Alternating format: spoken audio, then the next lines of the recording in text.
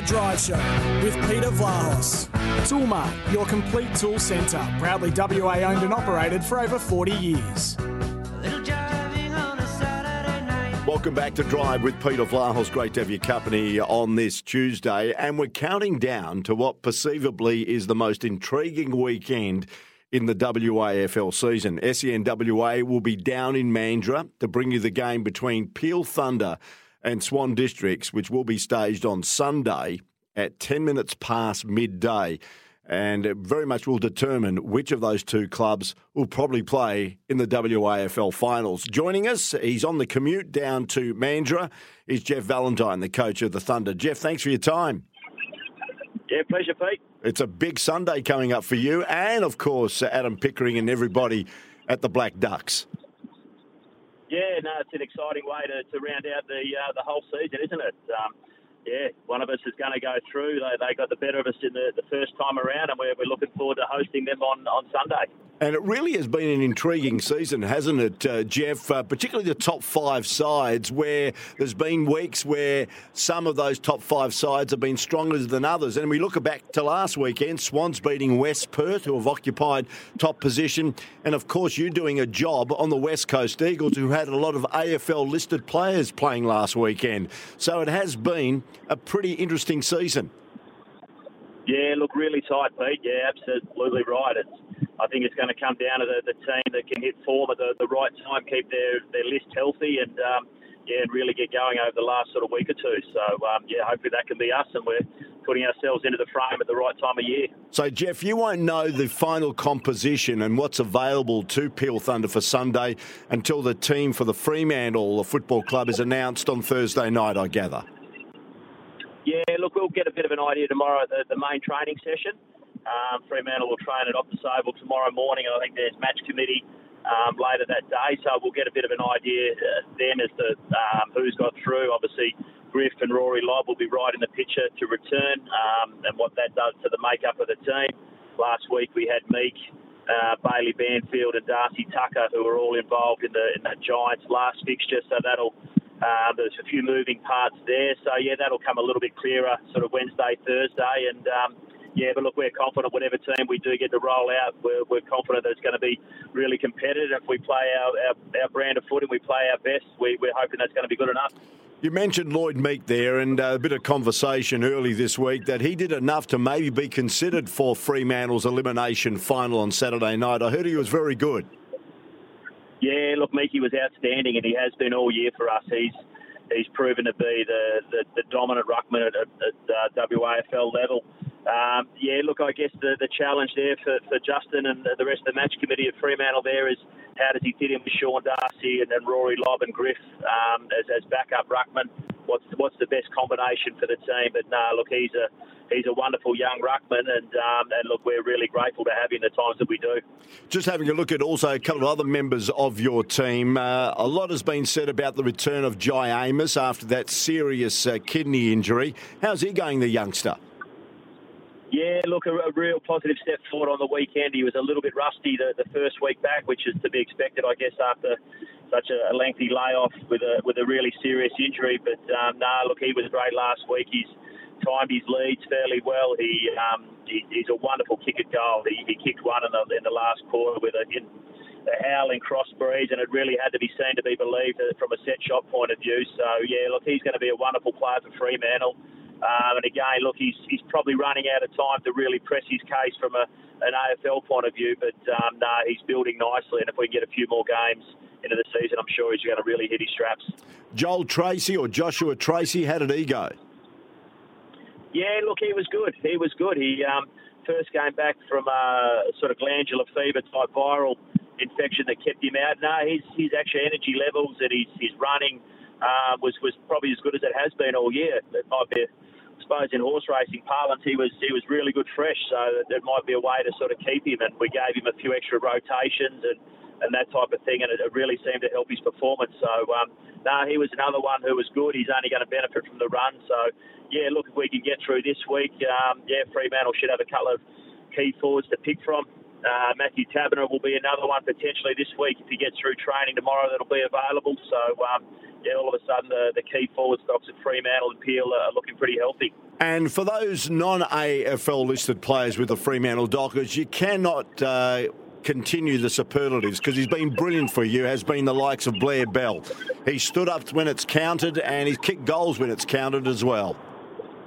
Yeah, look, he's a wonderful player, a wonderful servant of the Peel Footy Club. You know, he's affectionately known as the Mayor of Mandurah. He's undoubtedly our most popular player. And Ben Hancock's another who's captain. They were wonderful contributors on the weekend. But you're right, Blair, in the first quarter, I think he kicked 2 goals. He finished the day with 10 tackles, 3 goals for the day. And, yeah, he had a really significant impact. So, great to see him starting to hit some form at this time of year. And who are some of the other players, that is non-AFL listed players, that really are pivotal for Peel Thunder during hopefully a finals campaign? Yeah, Jack Sears, he had his best game under my watch on the weekend as a sort of third tall. Took 4 or 5 really nice intercept marks.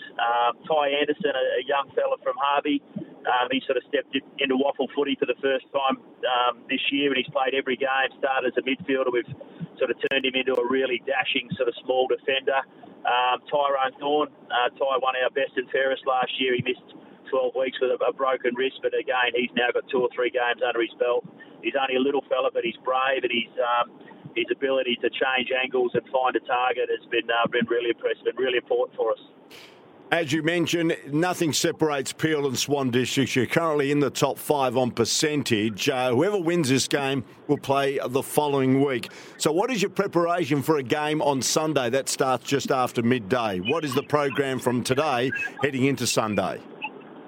Yeah, so we'll train tonight, Tuesday and Thursday night, which is our normal routine. It just works well for the fellas with casual work and our support staff. And then on the Saturday morning, we'll have a sort of captain's run. We'll get our league squad. We'll come up and train with Fremantle, the boys that are going to play on the Sunday. So we'll have a little captain's run on Sunday morning up at Coburn, team meeting and some breakfast, and then into it on Sunday afternoon. And you're happy that it's a standalone game down there at the Lane Group Stadium, the all-important game between Peel and Swans? Yeah, look, that doesn't really worry us, Pete. You know, it's worked out really well for the Waffle, and I think from a competition point of view, it's going to be a great way to finish it. So if that means we sort of go, the downside is going into the finals on a 6-day break, but that's footy sometimes. So we'll look forward to Sunday, and it's going to be a wonderful sort of culmination of the whole season. So, as they say, may the best team win, eh? Yeah, very much so. And, Jeff, no doubt you've enjoyed the experience of being involved with an AFL team and being, of course, a coach of the very important Peel Thunder Footy Club that is seen as the feeder to the Fremantle Dockers. Have you enjoyed the experience? Yeah, it's been a wonderful year, Peter. Yeah, obviously, look, a great time to get on board with Fremantle. Their return to the finals in, whatever it is, 8 or 10 years has been really exciting. They've got a young group. There's some really talented players, those sort of 3 draft selections, the first rounders, Matty Johnston, Neil Erasmus and Jai Amos. Sort of Carl Warner and Roy Benning just from last year's draft crop. So, it's a really exciting time at the footy club, and I've really enjoyed it. And you haven't had any problems when players have come back, no doubt disappointed they haven't played in the AFL side, knowing that they need to play at Peel and need to play well to continue their profile and enhance their opportunities to maybe play at AFL level the following week. It's never been a problem? No, look, I've been very, very fortunate there. I've had wonderful leadership and support by the likes of Connor Blakely, Joel Hamling, Nathan Wilson, Ethan Hughes. They're sort of 4 senior players that have spent, a large part of the year with us at Peel, and their attitude has been fantastic. And, within that group, Joel's played an AFL premiership, Nathan Wilson's played 150 AFL games, but their buy-in and their love for the sort of Peel Footy Club and what we're trying to do there has been really strong, and both Nathan and Ethan have both come through the Peel development ranks. So, yeah, I felt really fortunate to have their support and their leadership sort of on and off the field. It's been great. Good on you, Jeff. Thanks for joining us. Good luck for the big one on Sunday. Look forward to being down there at the Lane Group Stadium there in Mandurah to witness that do-or-die match. It's actually an elimination final before the elimination final weekend between Peel and Swan Districts. Thanks for your time. Pleasure, Pete. Go well. Yeah, good on you, Jeff. Thanks for joining us. The coach of the Peel Thunder Footy Club. He sounds up, doesn't it? Should be a great day, actually. 12:10 down there at Peel's home ground in Mandurah. Just some breaking news, all thanks to Tyre Power. Buy 3 and get 1 free on selected Kumho passenger car and SUV tyres at Tyre Power. An update here where Fremantle fans who missed out on their chance of being part of Dockers history at Optus Stadium on Saturday have now been given a second chance. As I mentioned last night, extra tickets now for the club's elimination final against the Bulldogs that went unclaimed in the corporate and sponsor allocation will go on sale to the general public tomorrow. But fans will need to get in quick with just a few hundred prize seats up for grabs. The tickets will go on sale at 11 a.m. tomorrow on Ticketmaster. So it's 11 a.m. tomorrow on Ticketmaster. A statement that's just been released saying a limited number of tickets for the 2022 Toyota AFL Final Series Elimination Final, Fremantle versus Western Bulldogs, Saturday, September 3 at Optus Stadium, have become available. These tickets will be available to the general public, as I mentioned, 11 a.m. tomorrow. Full house is expected, as we know, for the Dockers' first ever Optus Stadium final, with Fremantle's attendance record of 56,521 set to be smashed. And the clash will also be retiring veteran David Mundy's last hurrah in front of the Dockers faithful, win or lose, with a trip to Victoria on the cards should they win. Of course, they'll take on the loser of Geelong and Collingwood in a semi-final the following weekend. Of course, the AFL finals get underway on Thursday night. It is Brisbane against Richmond, and Chris Fagan on AFL 360 is feeling pretty confident. He reckons there's a lot of players in the Lions lineup that are pretty seasoned for this finals campaign. I look at the Richmond team that we play, and remember back when Dimmer, got them into 3 elimination finals in the row, and they couldn't actually win, and then they missed the finals completely, then came out and won the premiership the year after that. So, and I think if I'm a bit of an historian on the game, and I look at teams and their progression towards hopefully winning premierships, and usually there's a few disappointments along the way, and I feel like we've had those in the last 3 years, and we haven't been poor performers in finals. We've won one, and we've actually lost one by 1 point and another by 3 points. So it's not like we've been, beaten up in finals. We've actually done quite well, just haven't quite been able to get over the line. But I'm just hoping those experiences will harden us and prepare us for what lies ahead.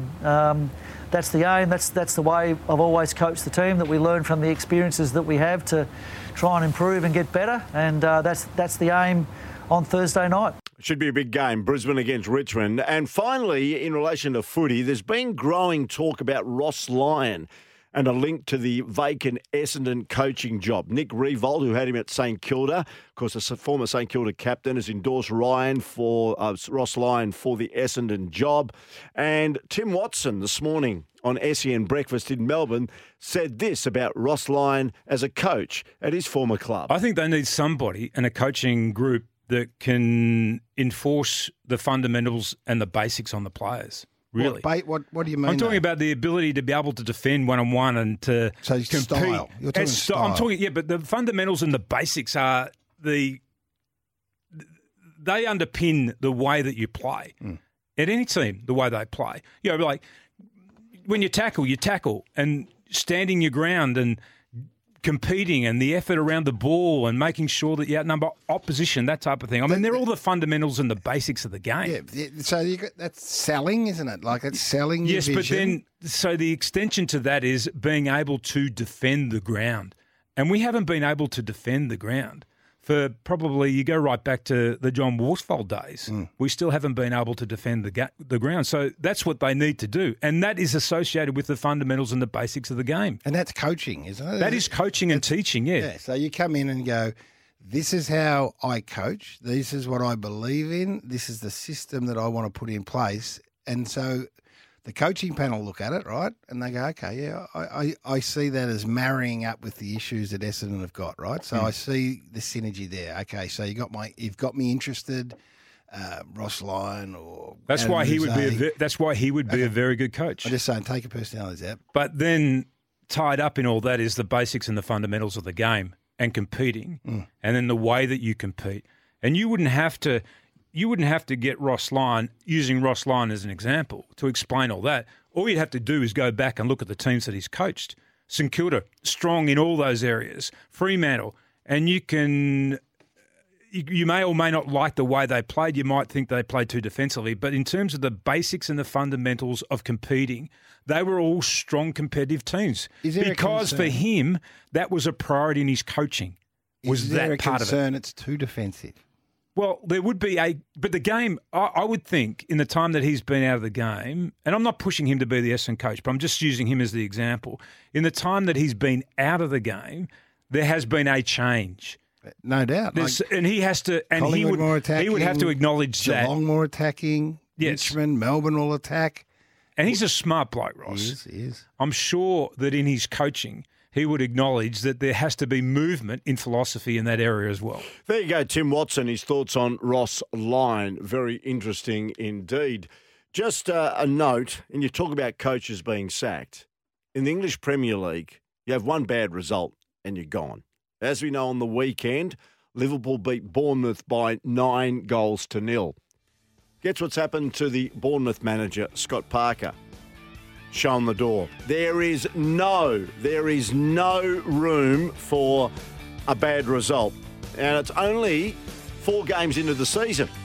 And he got him promoted from the Championship last year back into the Premier League this season. So there you go. One bad result. See you later, Charlie. You're gone. So, and we feel sorry sometimes for AFL coaches that probably get sacked after 2, 3, 4, 5 years. Anyway. Cutthroat business in other sports compared to, I think, the AFL business. We're going to take... that's it for the show, actually. I'm back tomorrow. Haggers is going to join us. Thanks, Jimmy. Thanks very much, Lee. Hope you've enjoyed it. This has been Drive with Peter Vlahos. All thanks to Toolmart, the complete tool centre.